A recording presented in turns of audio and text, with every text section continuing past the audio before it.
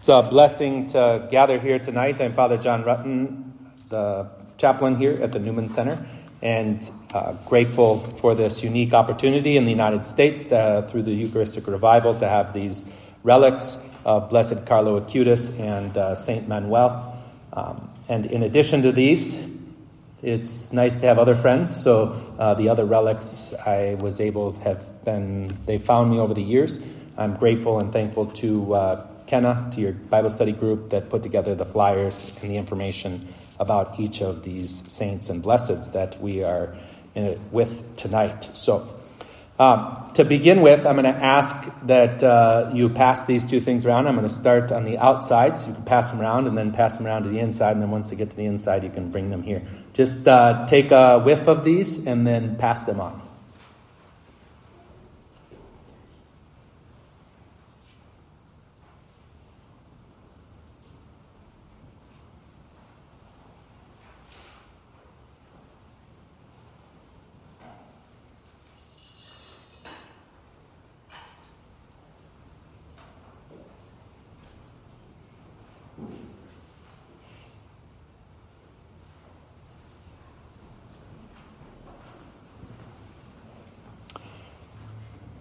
When those get around to the front, someone can wave at me and I will pick those up. So we're here tonight to talk about saints and relics.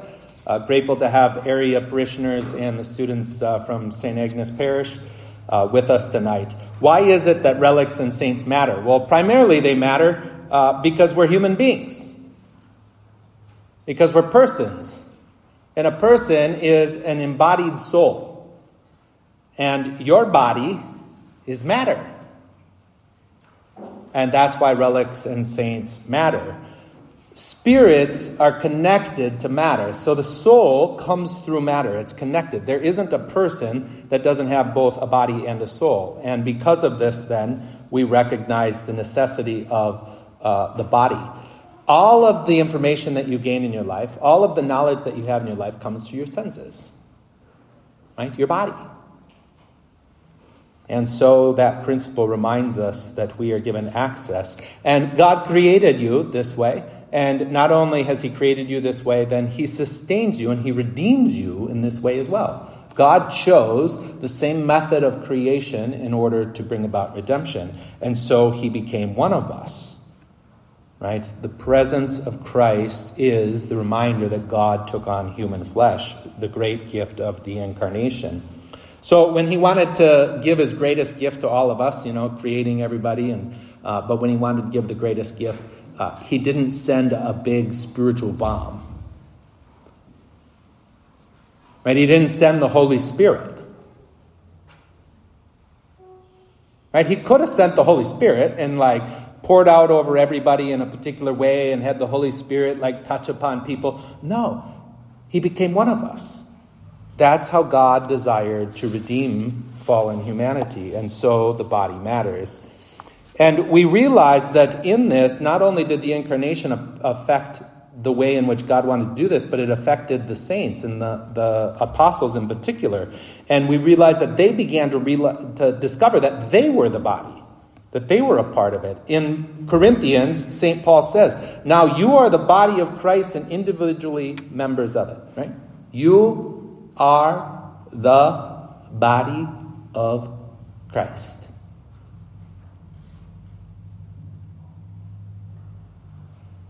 You, he's saying to the Corinthians. And so we recognize the relevance of the human person to this continuation. St. Peter, we have becoming aware of this power that they had, right? The apostles discovered that they had the same power that Jesus had. Jesus went around healing people. He went around doing all of these miraculous things. People were changed in his presence. People began to gather around. So we have this scripture passage where, if we just listen, it talks about Peter and John, and it says this. It says, one day Peter and John were going up to the temple at the time of prayer, at 3 p.m. You could say, one day, a bunch of people were going to come at 6:05 p.m. to Vermilion, South Dakota, right? Now, a man who was lame from birth and was carried in the temple gate called Beautiful, where he was put every day to beg from those going into the temple courts. When he saw Peter and John about to enter, he asked them for money.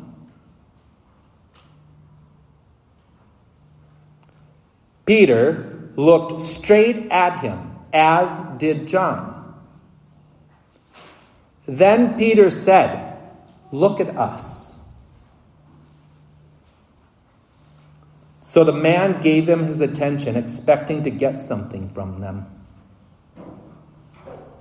Then Peter said, "Silver and gold I do not have, but what I do have I give you. In the name of Jesus Christ of Nazareth, walk." Taking him by the right hand, he helped him up, and instantly the man's feet and ankles became strong. He jumped to his feet and began to walk. Then he went with them into the temple courts, walking and jumping and praising God. When all the people saw him walking and praising God, they recognized him as the same man who used to sit begging at the temple gate called Beautiful, and they were filled with wonder and amazement at what had happened to him.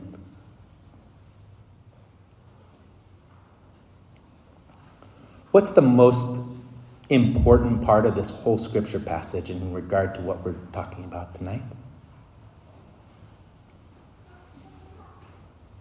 Peter looked straight at him, as did John.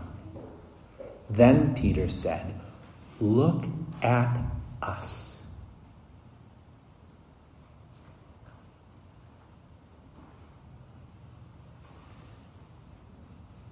Peter didn't say, "Look at Jesus." Peter didn't say, "Pray to Jesus." Peter didn't say, "I'll pray to Jesus." Peter said, "Look at us." What happened through the flesh of God, Jesus Christ, somehow miraculously starts happening through Peter and John. It's not that they're like this highway. They're like, "Okay, let me get you onto the overpass. Let me put you on 50 so you can go around Vermilion." Right? I mean, we have to really think. Look at us. They were so confident in who they were and what had happened to them because of their baptism and because of the life and death of Jesus Christ. Paul saying, "It is not I, but he who lives in me." They were so confident of all of this. They had seen so much happen. In the beginning, they were surprised. They were so confident of all of this. They knew, you look at us and watch what happens. We're all called to this life.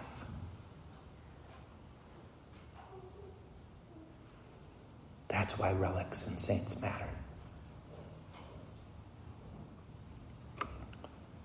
First, it happened to the apostles and the disciples, and even in their weakness, right?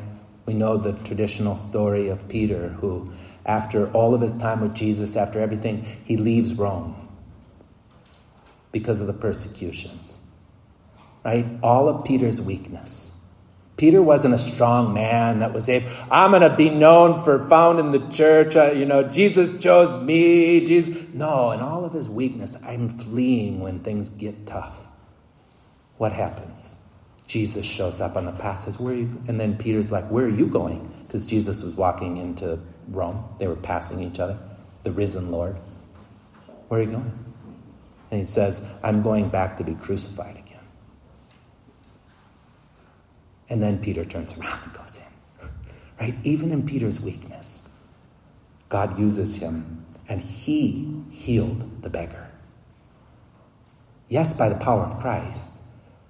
But how quick it is for us to just move to that and forget the incarnation. The radicalness that through flesh, God's transforming grace is given to us. But if we look at our own lives, we can see that we already do this in lots of realms. Right? Don't we do this with coaching? Don't we do this with physicians? Don't we do this with teachers? Right? We ask for another person to be an instrument of something that we need. God doesn't change the method with which ordinary things happen. He makes something extraordinary happen through the ordinary method. And this is where we're transformed. This is where we grow in faith. We can say, I don't know how that happened, except somehow he's here. Right? And so we know the gift of the spiritual dynamic that comes, and this is why we pray and ask for prayers from people. Right? Then who do we ask prayers from people from? Right? Well, whoever might be there. But don't you ask like Grandma and Grandpa get the prayer. When you really need help, you call Grandma and Grandpa because they pray the rosary every night. Or in my family, it was you called the Carmelites in Alexandria, right? The missionaries went there today. If you needed help, you were calling the Carmelites. And I couldn't stand. I was like, please. What are they going to do? And then as I started growing in holiness, if I got to a point one day where I really needed a lot of help, but I thought, maybe I should call the Carmelites. Right? Why do you ask certain people? Because you believe those people somehow are closer. You maybe don't even understand what closer means, but you're like that one. Right? When I talk to young people, when I talk to high school students, when I talk to college students, they always, in the depths of their heart, they always know that Grandma and Grandpa, while maybe I don't like going to Mass, but somehow I know Grandma and Grandpa, they're doing what they're supposed to do.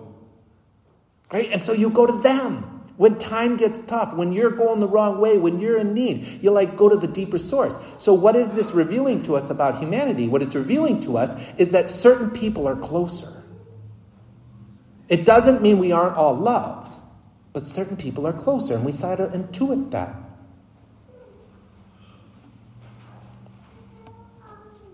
Saints are just an awareness that once someone has left this earth, they actually are the closest to God.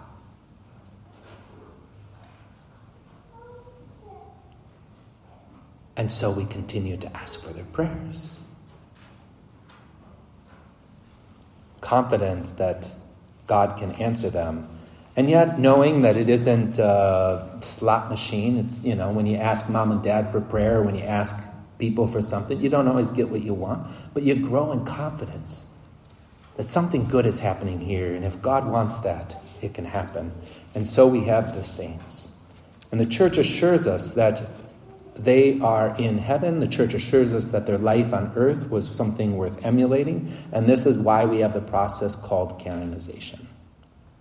So, what is canonization? Canonization is a way in which the church goes through stages of approval to help us know that someone is worth emulating.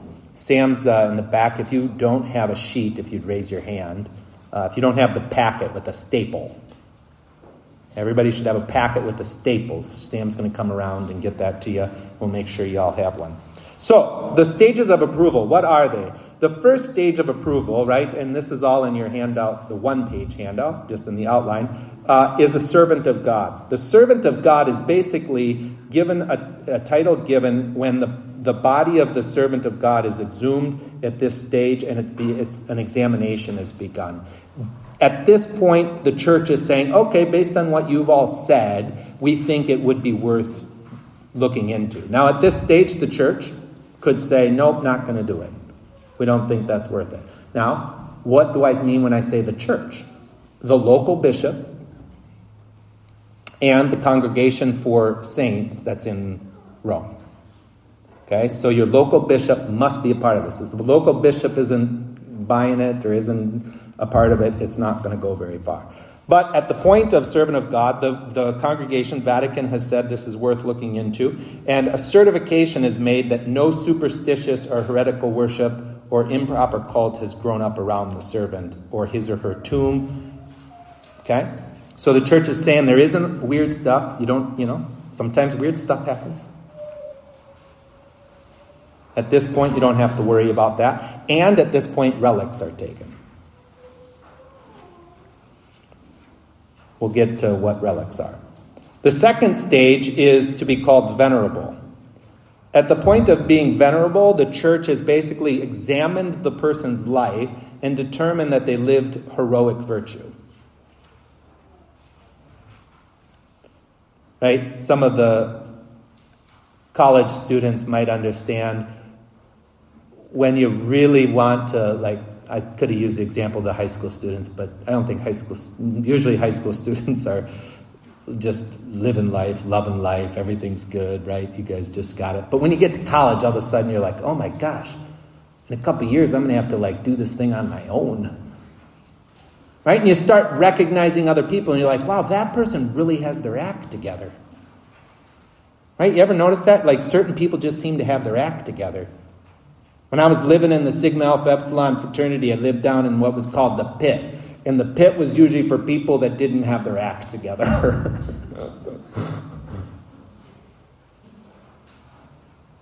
But there was one guy down there named Gary.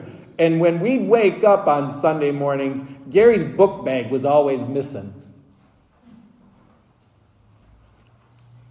Because he was already studying. Gary had his act together, right? Some people have their act together.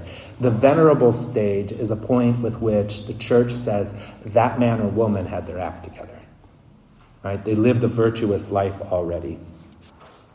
The church also makes no statement on the person's probable presence in heaven at this point. They're certain. This point, the church, you can be certain that they have a presence in heaven. And prayer cards and other materials are printed at this stage, right? So you start like praying. And why are you praying and making these cards in their faces and saying through their intercession, why are you doing that?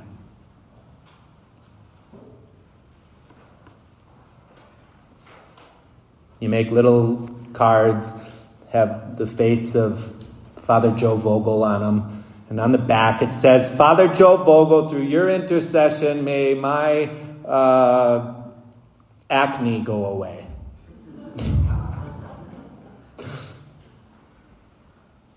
Because you want a miracle, right? The next stage doesn't happen unless you can directly attribute a miracle to the request of this person. And so this is the stage where you say, here's cards, let's start praying, let's expand everybody's awareness of who this person was. We know they're in heaven, and let's just start asking God to do what he did with St. Peter through this one. Okay, so then when those things happen at a particular stage, if there is one miracle that happens, they become worthy of belief that the person is definitely in heaven and having achieved salvation, and a feast day is designated for that person. And from that point, then, they sort of become a part of the liturgical life of the church. It's always a big question. Well, it was for us. I don't know everywhere else. Once they're blessed, can you include them in lists of the communion of saints? Because people always, at your ordination, you always want to have, your friends. And it's like, well, my friend isn't a saint yet. Can you? Yes, you can. Right? And then once that happens, once they're called blessed, then you continue to pray. And at the point with which a second miracle is attributed to the intercession of this person, that has to be verified scientifically. They have a huge process with which that happens. Then the church calls together all of the cardinals, and the church would canonize that person. When they're made a blessed, they usually do it in the person's home area. And when they're canonized a saint, they do it in the Vatican, in St. Peter's Square. It was a huge blessing to be there for the canonization of St. Charles Foucault, right? A friend of mine. Someone who is close to God and has helped me grow in love with Jesus Christ. They have power, but their power is because of their closeness to Jesus Christ, right? And their desire to intercede for us and to assist us, just like our parents and our grandparents and our godparents and our friends. And they then become the instruments of these miracles that happen in this world. For 2,000 years, this is the way in which the church has seen miracles occur, right? Jesus doesn't just drop down miracle things like a stork dropping babies. Jesus changes you and gives you power, and then through you, miracles happen. Okay? Now, he can still do miracles through the Blessed Sacrament and through other sacraments, but even the sacraments, right, happen through me. Right? Somebody can have a transformation through praying Scripture, right? But even the Scriptures aren't Jesus' writing. We don't have Jesus' writing. Every transformation that happens to somebody because of sacred Scripture happened through an instrumental cause. St. Paul, St. Peter, St. Luke, St. James. Whoever wrote that book was the instrumental cause. It's always been that way. And still is today. That God chooses to give grace and miracles and healings and transformations and draw people closer to God through a person for 2,000 years. We have many stories of these people. They're in your handouts as you go around.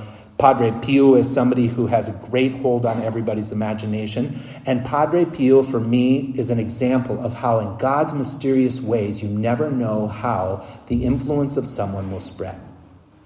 The man bilocated. They have stories of planes during the Second World War that would see him outside the plane, flying outside the plane. The man fought the devil. Right? He had visions that you can't even imagine. He would know people's confessions before they said them. Right? There's a story of a woman who was blind at birth because she didn't have retina. You need like the retina in your eye. Right? There's a story of a woman. Her aunt, I think, was going to go. It's in the bottom of your sheet. You can go and look it up on YouTube. The lady's name, and she was her aunt or somebody was gonna go and pray to Padre Pio, and the woman I don't even think had to go there, and all of a sudden she regained her sight. But you know what? She still doesn't have the retina. You aren't supposed to be able to see, and yet she can see. Like God didn't even. The miracle isn't even that she got the retina. She just can see. Why is Padre Pio so famous? Actually, not in America, not actually just because of those amazing things, although he had stigmata and he was really amazing, but because during World War II, American soldiers became aware of him and they would all travel down in Italy, the ones that were in Italy, and they would go down and visit him. Right? He had a huge influence in the military personnel, and then what happens? They all came back to America. And then these little cynical groups started popping up of people who were helping Padre Pio and praying little prayer groups for Padre Pio. And then how do you think that hospital got built that he built that was such an amazing, miraculous thing? People over here probably sent them money. Right? You just never know the way in which circumstances in life are going to be ways in which God's grace continues to work in this world. Profound things happen through ordinary people when we let Jesus Christ do with us what it is he wants to do. Why is it that relics matter? Relics matter because saints matter. And saints matter because Jesus matters. And Jesus matters because God chose the incarnation. Why do relics matter? Because saints matter. Why do saints matter? Because Jesus matters. And why does Jesus matter? Because God chose to become one of us in flesh. To bring the transforming grace into this world. Where are my little trinkets? You can bring them up.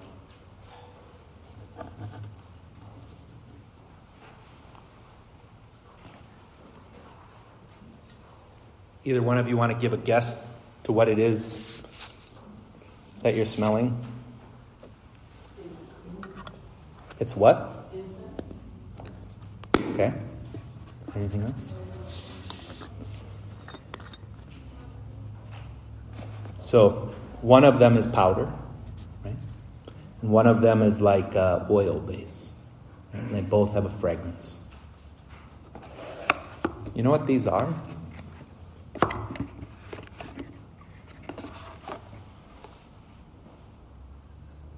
This is Estee Lauder that my mother wore.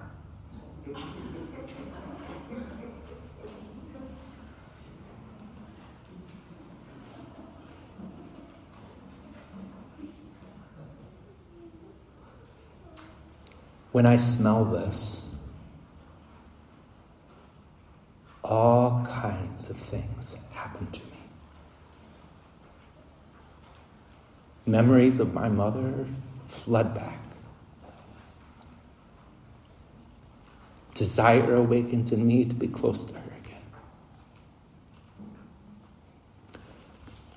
People could pass by this fragrance and just move on. people could not even like this fragrance.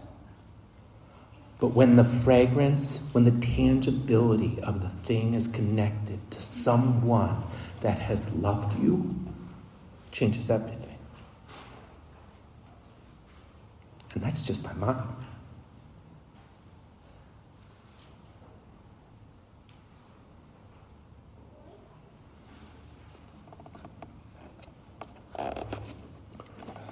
At her funeral, people kept telling me over and over again, your mother's a saint. At my dad's funeral, people kept telling me over and over again, your dad's a saint. And I knew that they meant it, actually. But you know what? I didn't believe them. Because I wasn't confident that God could work through broken instruments. I didn't understand the desire of God to take a human person that has weaknesses, that has a journey that isn't yet complete, and to use grace to pour out into this world. I thought the people had to be perfect. I thought the people had to be on their knees every day. I thought the people had to know all of their prayers. I thought the people had to have the right thing to say at the right time. I thought the people had to fill churches. But the more I get to know the saints and the blessed, their real stories, the more I realize, I think some of you are on your way.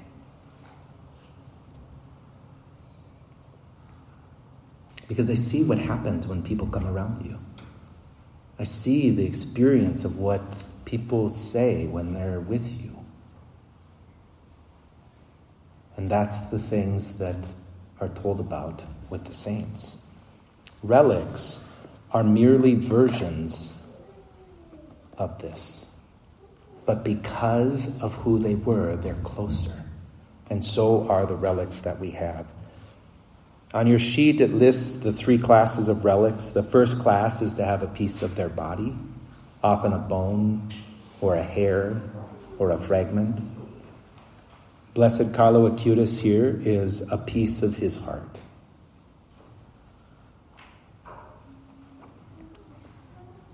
Like a part of, it would be flesh, a part of his heart. Second class relic is to have a piece of clothing or personal property from the saint.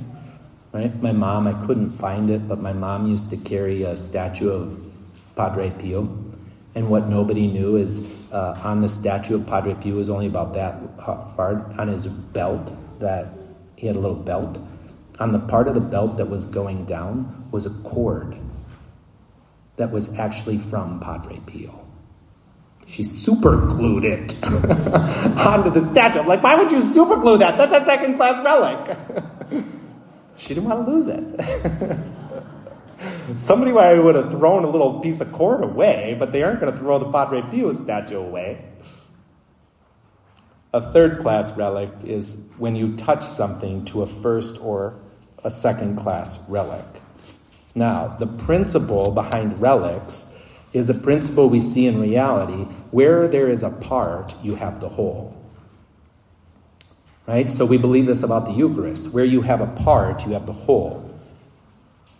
If you receive the body of Christ, you're receiving the whole Christ. Okay? So where you have a part, you have the whole. It's like when Neil Armstrong, right? Or not Neil Armstrong. Who went to the moon? Neil Armstrong, went to the moon. Okay, what did he say when he put foot on the moon? Said, 1 step for man, 1 giant leap for mankind. Right? When Neil Armstrong landed on the moon, all of humanity landed for the first time on the moon. Right? We didn't need to have all the people there. The principle is where there is a part, you have the whole. Okay, so there are parts of, these are relics, there are parts of the saints or blesseds or servants, but we have the whole of the person there. And the realization of these relics is actually the most astonishing thing that I found when I provided these was the St. Polycarp was in the 2nd century, and he says in his writings, he says that the faithful disciples took up bones which were more valuable than precious stones and finer than refined gold, and laid them in a suitable place where the Lord will permit us to gather ourselves together as we're able. Right? Way in the beginning of the church, they were already doing this. They were saying, those are the bones of that holy person. Let's put them in a place where when we all get together, and so the altar. That's why they're in the altar. That's why they're under altars in most places and in most churches. And it's not only something that we see in history, but we see it in Scripture. The second-class relics, it says the apostles performed many signs, this is from Paul, and wonders, or in Acts. They performed many signs and wonders. All the believers used to meet together in Solomon's colonnade. No one dared join them. Nevertheless, more and more women and men came to believe in the Lord and increased their numbers. As a result, people brought sick into the streets and laid them on beds and mats so that at least Peter's shadow might fall on them. Right? Second-class relic. Third-class relics, Acts 19:11 through 12. God did extraordinary miracles by the hands of Paul, so that handkerchiefs and aprons were carried away from his body to the sick, and diseases left them and evil spirits came out of them. This is scriptural. This was happening right in the early church. They were saying, oh, I'm going to take this and I'm going to touch it to that, and then when I take that, the power from that comes. And it worked. I think for me, the situation, though, isn't necessarily whether it works or not, is the fact that I want to see it work today. I want to know that it works today, right now. I want to know that people's lives are changed because of relics. I couldn't get the video up, but I'm going to play this. This is a priest across the street from Rochester Mayo Clinic. A small city in the Midwest with a large medical center that employs 38,000 employees. Our parish, St. John the Evangelist, is neighbor to this medical center. And therefore, we interact with thousands of people every year, families and patients who come to the city for the grace of healing. And I have come to know this place as a miracle institution. Recently, Joe came with his wife and family to receive a second opinion about a brain tumor, and he needed surgery. After consultation, he decided to have the surgery at the Mayo Clinic. The procedure was very demanding as they went up through his nostrils to remove the brain tumor. They informed Joe and his family that they were not able to take all of the tumor, but had to leave some because it was attached in a complicated way. This resulted in his need for additional treatment after some healing. He returned to the Mayo Clinic to finish the treatment process, and they took an MRI which showed no portions of the tumor that had been there when they did the surgery. They called in another consultant to review his information and the entire case. They were puzzled and didn't point to a miracle, but concluded they didn't know what had happened. I asked Joe, and what is your experience? His immediate response was, my wife and I spent hours in your church begging through the intercession of San Riccardo Pampuri. He was the real doctor for us. The mystery had arrived at the periphery of the world. Joe, whom I knew earlier and who lives the charism, asked me to recall for him how the statue of Riccardo ended up in our church. So before he tells this story, you realize there is someone who is healed and he's attributing it to a statue. Now, he's attributing it to interceding with Saint Richard, San Riccardo, a statue that is at St. John the Evangelist Parish across the street from the Mayo in downtown. And now Joe's saying, oh my gosh, I was just healed of cancer. I think it happened through that. How'd that statue get there? Right? It's kind of like this. Sometimes you don't really care about something until a power comes through it, and then all of a sudden you want to know everything about it. So, he's going to tell the story. which is even more miraculous. As many of you know, this Italian doctor who died in 1930 and was canonized by John Paul II in 1989 was a dear saint friend of Father Giussani. In 1999, I visited Giussani, and at that time, I had been diagnosed with cancer. After our visit, which was focused on Studium Christi, a group of priests that was generated in following the charism, we went to pray for Father Giussani at the tomb of San Riccardo. Vita was part of the group. A memorist was with me from Rochester, and I had told him about my cancer. And together we prayed through the intercession of San Riccardo. As I was returning home to the U.S., I experienced an incredible certainty that I no longer had cancer. After some weeks, I returned to the Mayo Clinic for a biopsy, and everything was normal.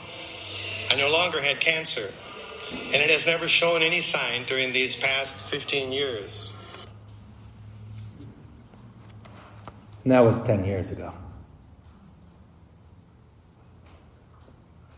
This is a real person who is alive, who has flesh.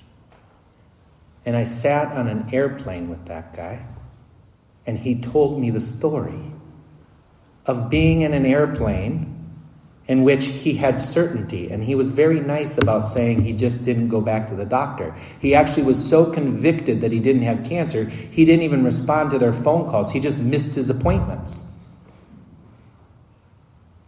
And finally, they got after him so much that he finally went back. And he was like, you're not going to find anything. And they didn't. And when that witness, that story of healing, got back to the priest in Italy, he had that statue made and shipped from Italy to Rochester, Minnesota. And that's the statue that's in your handout of the physician. And interestingly enough, San Riccardo Pampuri was a physician at the Mayo, and now he's there in that statue at the Mayo Clinic. Right? God is doing miracles today through flesh.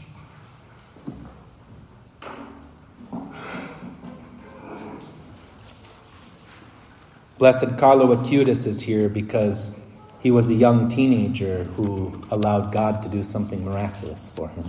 And in the midst of his video games and all of the things he liked to do, the Lord was calling him to the Blessed Sacrament. And so he would stop into churches, and his mother, who wasn't really faithful, would always have to take him with, and he would always go, and he would always go visit the Blessed Sacrament, and then he'd go to school.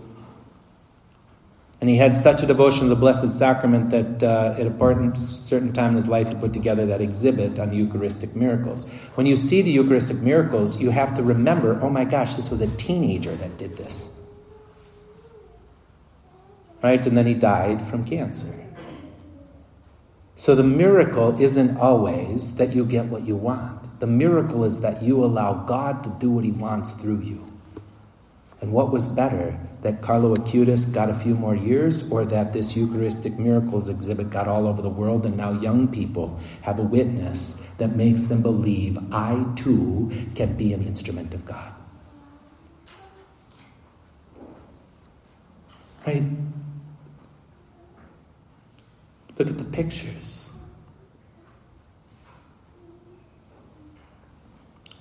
How many of you are wearing tennis shoes? Stand up if you're wearing tennis shoes right now.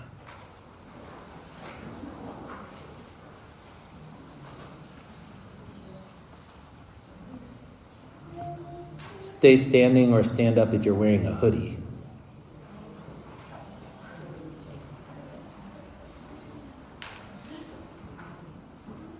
Stand up if you like to play video games.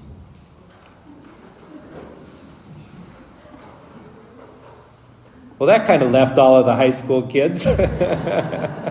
You can be seated. Holiness is not beyond us. What happened through St. Peter can happen through you.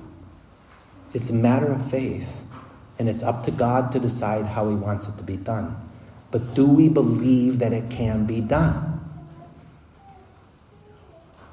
I believe it can because I hear it and I see it, and I know that sometimes you do too. But I do believe that we live in an era kind of like St. Augustine did. St. Augustine had a woman cured of breast cancer at the Easter Vigil. She was baptized, she went into the waters, and she came out, and she was healed of breast cancer. And then he found out later on that she hadn't told anybody about it.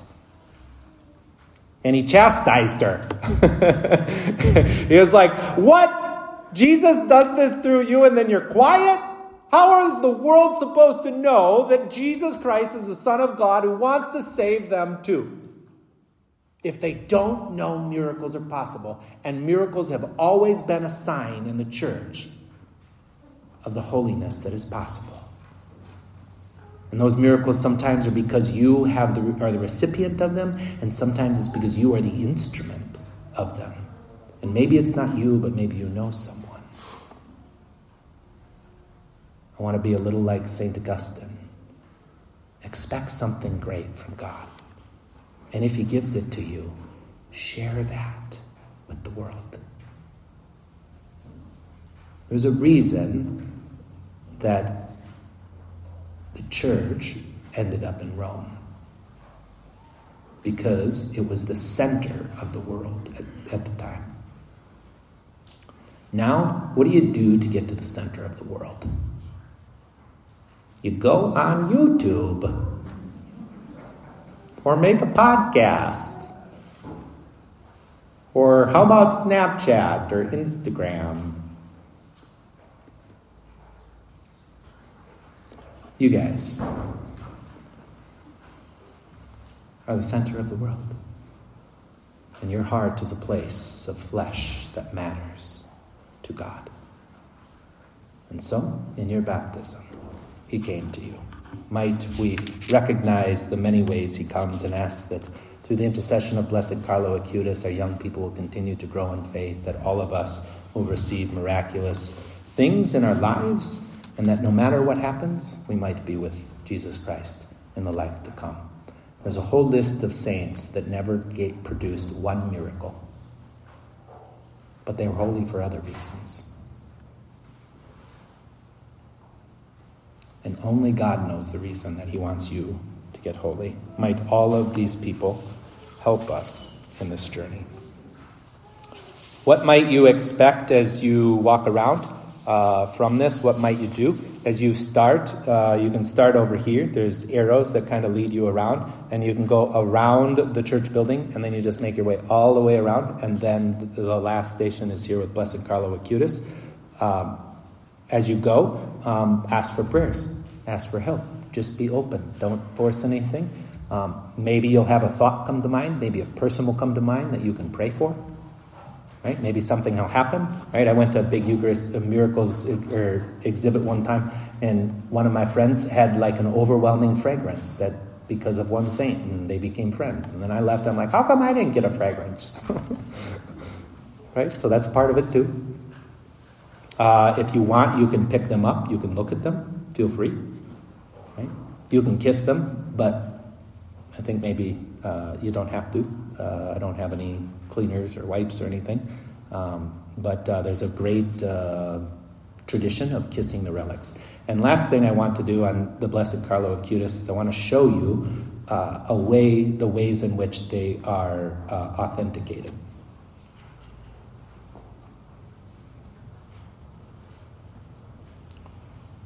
So you can see probably just a red dot, right? But this is a wax mark, and then there's string on the back of it.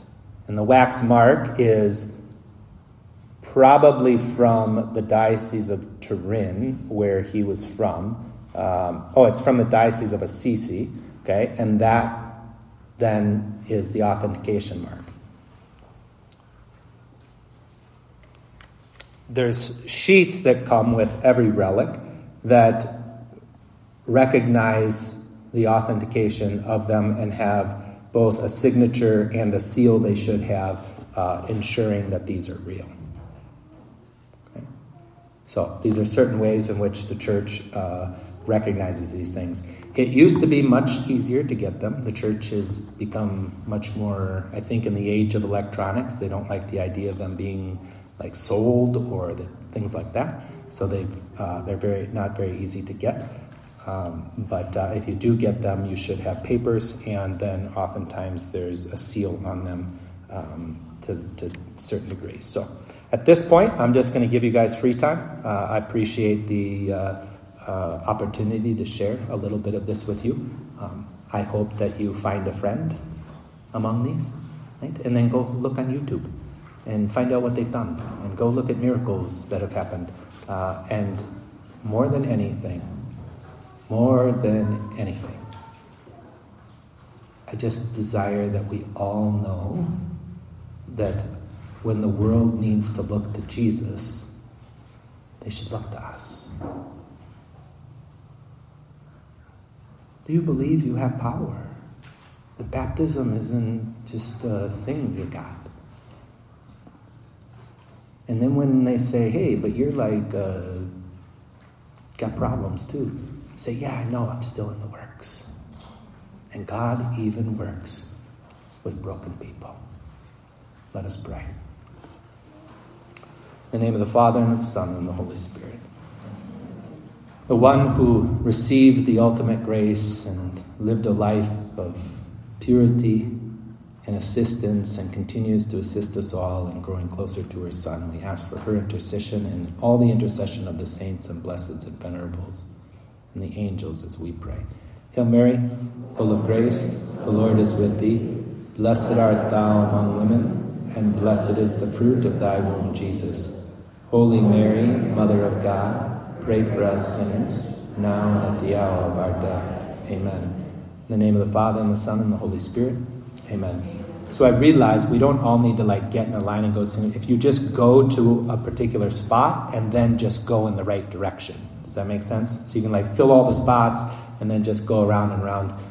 And if you want, we'll be here until 8 o'clock. I'll probably just be here till 10 or something.